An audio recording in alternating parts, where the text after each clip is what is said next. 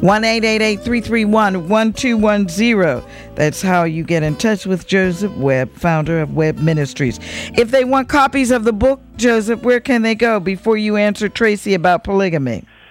Yes, I appreciate that, Bev. First of all, if they want to find out how to get it, they can get on the Internet on www.marriagedivorce.com, and they'll go to the index, and they'll find my book listed there and get to my homepage and have directions as how to get it. But if they will write to me by snail mail to Webb Ministries, Inc., Webb Ministries, Inc., Post Office Box 520729. That's 520729, Longwood, that's one word, Longwood, Florida, 32752-0729. Now, if they'll do that, the book is 270 pages. The price of it is $12.95 plus $3 for shipping and handling, which is $15.95. If they will put a note in that with that check to us and tell me that they've been on the Bev Smith show, and that's where they heard me, I will add to that a $5 tape free, a teaching tape, a 92-minute teaching tape on what the Bible really says about marriage and divorce. Now, quickly, because we want to take as many calls as we can, this whole idea of polygamy. Yes, the interesting thing is when the New Testament church was established, one of the first rules was any woman who had had more than one husband could not be in leadership. She could not be taken in by the church into leadership to like a deaconess in the church. And it said that no one that had more than one wife could be a deacon or a pastor in the church. So all the Old Testament principles of the Mosaic law had to come to a stop. And that's why it said there in Acts 17:30, and the times of this ignorance God winked at, but now commands all men everywhere to repent. The Amplified version of that says, such former ages of ignorance of God, it is true, ignored and allowed to pass unnoticed, but now he charges all people everywhere to repent. That is, to change their minds for the better and to heartily amend their ways with abhorrence for their past sins. When Jesus Christ came, he was Alpha and Omega. That means A to Z. He was God's total expression of God's perfect will. That's why he said, you have heard it said that you could leave your wife, but from the beginning it was not so. And I say unto you, whosoever divorces his wife and marries another commits adultery. Not his wives, his wife. And you see, the problem is today we're talking about birth control when God's talking about self-control. Bev, most people don't know that in the Old Testament, when God was dealing with Israel in the wilderness, he told that the men that they were not to have conjugal relationships with their wives during their period at all, and for 5 days following that, and then they could have relations. So you're talking about 5, 10, anywhere from 5 to 13 days of the month they were not to have marital relationships with their wives, and then after that they could, but that'd be the most fertile time for the wife. And then they could for the rest of the month. But today, if you tell a man, only about 12, 15 days out of the month, he'd look at you like you were crazy, Joseph. That's exactly right. See, God wants us to learn self-control. So, but for women, because when we look at the adultery records, we're not saying that women don't commit adultery. We're not saying that. But we're saying the higher numbers are around men. Yeah. So that when you're teaching minister, when you're teaching professor, and we notice that in a lot of the laws that are written by men, they address the behavior of the women. What about the addressing the behavior of the men? Because if we look at long marriages, when I go out to speak to women, it is the women who stay in those marriages, regardless of adultery and the like. It's the men who run out and play around for the most part. In most cases, you're right. And let me go back to the society again, Bev, and tell you that when you take children and put them in school and tell them they originally came out of the swamp, grew legs, grew a tail, and went up like the old saying, once I was a tadpole so long and thin, then I was a frog with my tail tucked in, then I was a baboon in a coconut tree, and now I'm a doctor with my PhD. If you teach that to them, and there is no God, and you teach them to act. I mean, if there's no God and there's no right and there's no wrong, and then they tell them to go out and be decent. What is decency if there's no God?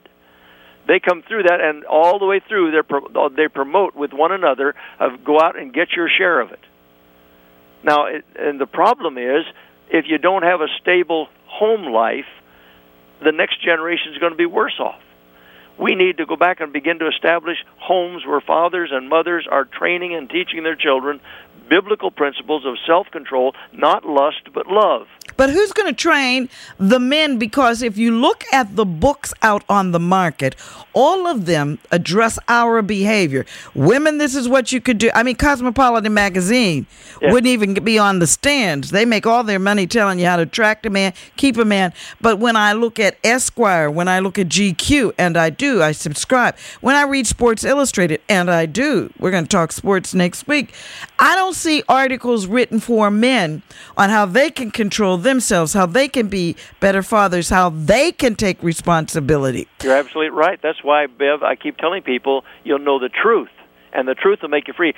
Those books are out to promote for us to be able to do what makes us feel good.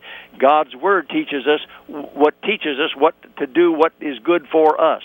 1-888-331-1210. Steve in Philadelphia, thank you for being so patient. Welcome to the show. Good evening, Bev. How are you? All right. How are you, Bev? Fine. I'm glad to hear that. Dr. Webb, I called to introduce a socioeconomic perspective into the discussion.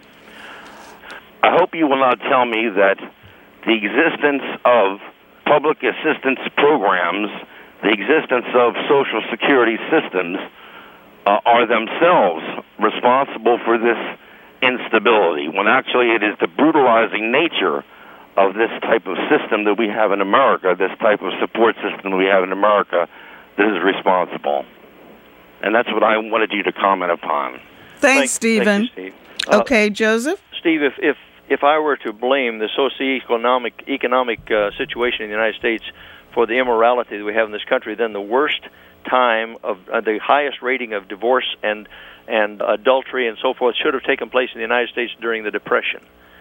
But during the Depression, this nation, I mean, most of the people were out of work and they couldn't find a job. You couldn't buy a job.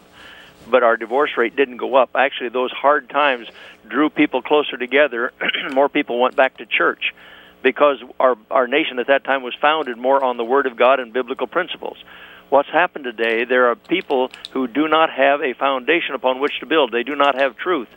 So they don't know, in other words, that as a man, the Bible says if you don't work, neither should you eat. And so consequently, when a woman starts picking out a man, she needs to understand what the requirements are, not just that I feel good and I love him, but should this man be the father of my children? And if they don't do this, see, again, all we're talking about is the flesh. Oh, I feel so good. I just love, he just is so sharp, and he's a football player. That has nothing to do with it. We have to find out and make a quality decision who we marry ahead of time. Now, I'm not judging people, and I'm not condemning people who haven't done that. You can't do what you don't know, but that's the price you pay. Someone said, if you think education is expensive, try ignorance. If people do not know the truth, then there's a price to be paid. And when we turn away from God's eternal truth concerning righteousness and justice, loving, honoring, and cherishing one another, and the responsibility of taking care of our responsibility as a family, that's the deterioration. And consequently, yes, they begin to feel more insignificant, and they don't realize that God loves them and God has a plan for their life, so they go out and they trash their lives, and the family falls apart. But the thing that you said as we go into this break that is so important is the way we choose our mates. That's right. And we live in such a materialistic world. I mean, I'm doing a series of workshops for women beginning in October, and I'm telling you, when you talk about the women and the way they got married, our parents told us ways to choose men. It sounds like you're telling us those same old-fashioned ways again. Is he a good man? Does he come from a good family? What are his intentions? Where does he work? Where does his family work? Where does he go to church? What does he want to do with his life? Instead, today, women, what kind of car does he drive? What about, thank you, Jesus, my daughter's grown. Because if she brought home a guy with all that gold in his mouth, I'd have a fit. If she brought, and he could be a great guy. You couldn't get in my house with my father if you wore your hat to the table. That's right. And women accept anything from men these days. So we have to talk about that because they do. You're right. We make those decisions You're so right, Joe. We call them short-term decisions with long-term consequences. And they do have long-term consequences. Yes. Back to callers right after this. Talk with Steve. Let's go to Marie in Tennessee. Marie, welcome to the show. Hello, praise the Lord. Hello. Hi. Hi. You sound so far away. Let's see if we can get her. Say something again. Yes. That's better. Okay. Can you hear her, Joseph? Yes. Okay. I want to thank you, Beth, for having this subject, for addressing it, because it is such a very important subject. And is it Dr. Webb? Yes, ma'am. Thank you. Yes. Thank you also for writing this book, because it is such a very important subject to write on and expand on. And I'm thankful for the title, Till Death, because the Lord did put us till death do us part. And a lot of people change, they marry for the wrong reason. Well, wait a minute. She just said something, Joe, and let's look at this. The actual vows that we take are not God vows. They were written by man. Well, they were inculcated because of what the Scriptures has to say. I had someone, Bev, say to me one time, the woman said, I don't want to have to say that I will submit to him and obey my husband. Will you take that out of my marriage ceremony? I said, no, but I'll help you find a pastor that will, but I won't. And why not? I said, because the Bible says, wives, submit yourselves unto your own husbands as unto the Lord. For the husband is the head of the wife, even as Christ is the head of the church and the Savior of the body. And then it also says, husbands, love your wives, even as Christ also loved the church and gave himself for it. I said, do you want your husband also to have me take out that he's going to love you and cherish you? Do you want a biblical marriage? Do you want a marriage that God's going to honor and be pleased with? Or do you want to do something where you'd have your own will and way? Well, they went ahead and had me say what God's Word says. These phrases that are in our marriage ceremony have been taken from biblical principles. Yes. Okay, your question, Marie.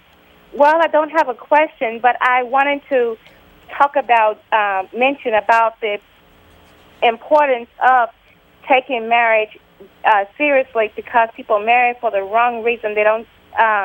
Marriage is a vow, and as he said, until death do us part. And there is too many marriages in the churches today. And if we would go with the word where it says in Proverbs 3:5, to trust in the Lord with all thine heart, and lean not to thine own understanding, and lean not in all your ways acknowledge him. Acknowledge him, and he shall direct that path. Because we're going on what we want and not what's letting the Lord lead us to the person, because he knows us. He knows our wants, our desires, our everything about each of us. Okay. Marie? When we pray and ask him to lead us together, then that's what he will do. Okay. But let's make. Thank you, Marie. Thank you for that, Joe. Let me take what she just said and make a question out of this. Yeah. I'm looking at the way we choose. I'm still stuck on that because I think that is an excellent point that you raised, the way we choose our mates.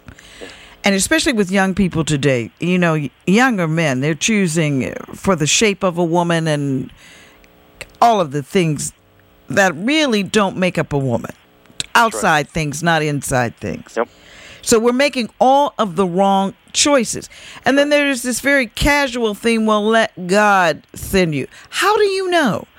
How are you able to test? Is there biblical thermometers that allow us to measure? Is there a biblical measuring stick that will allow us to test whether this person that we are looking at, that we have asked to marry or agreed to marry, whether they're the right person or not? Well, you have to look for character qualities to them. I mean, not are they good looking, are they bad looking, or whatever. Rather, the character, and that's what when Paul talked about those that are going to be pastors, for example, they should be the husband of one wife. They should rule their house well. Their children should obey quickly and quietly. They should have a good reputation in the community. It reminds me of the girl that told her mom and dad, "See, you just don't even know how to judge character. This guy I'm going with, you don't like him, but do you realize he did 1,500 hours of community service last year? You know, that sort of thing. They don't know how to make judgments on people." And they can't. Children can't do that if parents don't teach them. If children don't study the Word of God and find out what are the quality characters. All right. Suppose I am innocent. I am a 25-year-old woman, innocent. No one has ever shown me the way. No one's ever talked to me about the way, and I'm getting ready to get married. The man that I married, my fiance, we go to a minister. He doesn't show us the right way. He doesn't counsel us the right way. It's wedding day. It's 0 time. I am there. I have committed myself. And then 2 days into the marriage, I realized, wrong move. I am still condemned. Bev, you see, here's the problem we're running into. The premise is that the preacher is going to be blamed. Somebody else is going to be blamed. God says, I have given the Word of God to you, the total revelation of God's will. And he said, study to show yourselves approved unto God. I've always told my church members, don't ever say the pastor said. If I say something, you go home and make sure it's right, and then come back and say the Bible says. And if we don't understand it, God says it is an open book test, and that's what I'm going to judge you by, is the Word of God. And this is why I keep telling people, you must get into the Word of God and understand it. They say, well, I read it and I don't understand it. And I tell them, well, keep reading it, because babies eat baby food, and they don't understand it either, but they still grow thereby.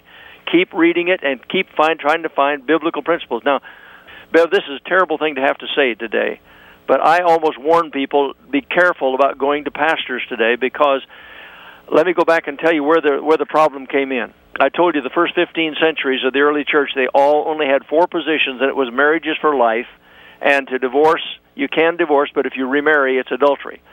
In the 1500s, a defrocked Roman Catholic priest, that was during the time of the Reformation when Martin Luther and John Calvin were living, he came out of the church, and all of his works were burned by the Roman Church. He befriended King Henry VIII of England, who wanted to divorce his wife of 28 years. He married a second wife and had her beheaded, and his daughter was Bloody Mary, so it gives you an idea who he was. But Anne Boleyn, yeah. Yes, and he, during that time, wrote a new theory concerning, or position concerning marriage. He says that if a couple doesn't love each other anymore, then that's grounds for divorce. So for adultery, they can get a divorce, and for abandonment, they can get a divorce. Now, that was called the Erasmian view. Some of the Protestant reformists coming out of the Roman Church wanted to be different from Rome, and so they swung too far in the other direction, and they picked that up and started carrying it along and began to call it the traditional Protestant view. Today, it's called the Matthew-Pauline exception theory. Now, let me tell you, Martin Luther said of that man, have nothing to do with this man. He was an enemy of God and His Word. He died without light and without truth. He treated Jesus Christ as a court clown, and he stirred up the basest passions of little boys. This man was a pedophile, a sodomite, and today in the university libraries he's called the Prince of Humanists. Prince of Humanists. And our pastors today in the pulpit are saying the schools are full of humanism, the government's full of humanism, and they're preaching pure humanism through the pulpit when they preach this Matthew-Pauline exception theory. I call it the 5-word school, except it be for fornication. Now, let me just quickly say that word fornication is different from adultery. It's porneia, and adultery is moikia. And all Jesus was saying there in Matthew, written to the Jews, it's not in Mark, it's not in Luke, it was written in Matthew, that because Matthew was written specifically to the Jews, and they had what was called a betrothal period. And during the betrothal period, Joseph and Mary were betrothed. They said Mary, the wife of Joseph, they called them husband and wife, but they were only betrothed. Mary, the wife of Joseph, being betrothed to him, Joseph, the husband of Mary, being betrothed to her, and then they found her with child. He thought she had committed not adultery, but fornication. And he was going to quietly divorce her. The disciples understood exactly what Jesus was saying to them. Jesus was saying the only time from now on that you can get a divorce is during that time of betrothal if you find that your partner has committed fornication. And betrothal, is that the same as engagement? It's much more serious than for example, if you get an engaged couple today, if they want to break up, they just break up, and sometimes they'll give the ring back, But back then you had to literally go to the Sanhedrin and get a legal divorce from the betrothal. But they called them husband and wife while they're betrothed. In fact, clear back to Sodom and Gomorrah, when Lot was in his home, it was required by law, if you took in visitors, you had to protect them with your life. Well, the Sodomites came and tried to break in and get those men that had come in. Yeah. And he said, don't do this horrible thing. Here, take my virgin daughters. Well, now, wait a minute. He only had 2 daughters, and it said he had 2 sons-in-laws. Oh, deep. How could he have 2 sons-in-laws? And have 2 daughters that were virgins. That's right. Hold that point for this is, see, we need him in an auditorium where we could just question and question. We'll be right back. Let's go to John in Atlanta. Let's see. Good morning, John. How are you? Good morning, Mrs. Smith. Good to hear your voice. I spoke to your capable producer to let her know that I was traveling and getting your broadcast. Unfortunately, at home I can't get you because the signal is such a weak signal. But I actually just sat in my vehicle last couple of hours just to chat with you, as well as I send greetings to Mr. Webb as well. Thank you. Certainly. I'd like to make a couple comments, and I'm not here to disparage Dr. Webb's research and study. However, I'd like to make a couple points just to lift up in somewhat of a contrast. I think it's important, Dr. Webb mentioned hermeneutics, but it's also important to do proper exegesis of the Scripture. Typically here in the West, we utilize a Western view and a Greek perspective in exegeting the Bible instead of the original tongue of that time, which is Aramaic, Hebrew, Arabic, and then it was translated into Greek. Now, people who can argue with that, but there's documented evidence of that fact. And many of the things that we talk about, we have interpreted the Bible from that Greek perspective into English. The one thing that Dr. Webb mentioned, that one scripture, he said, study to show thyself approved, but the C clause of that scripture, it said, rightly dividing the word of truth. I would have to disagree with the doctor that every word in the Bible is not God's word. There are many things that scribes added. There are many things, as you mentioned, Paul. Paul wrote letters to the different churches, and many times, of course, he was, I'm sure, inspired by God in many aspects, but as many ministers today, they intermingle that with opinion. And I think there are many things in Paul's writing, albeit a lot of it's good and wholesome directive instructions. Many of it, I would suggest, is opinion. And one other thing I'd like to add before I leave is that many of the Bible, as you mentioned earlier, there's a scripture in the Old Testament, and I know many preachers don't like to deal with it, but it is ascribed in from the prophet Jeremiah. The Lord said this. The Lord said in 3:8 that he said, and I saw when for all the causes whereby backsliding Israel committed adultery, I had put her away and given her a bill of divorce.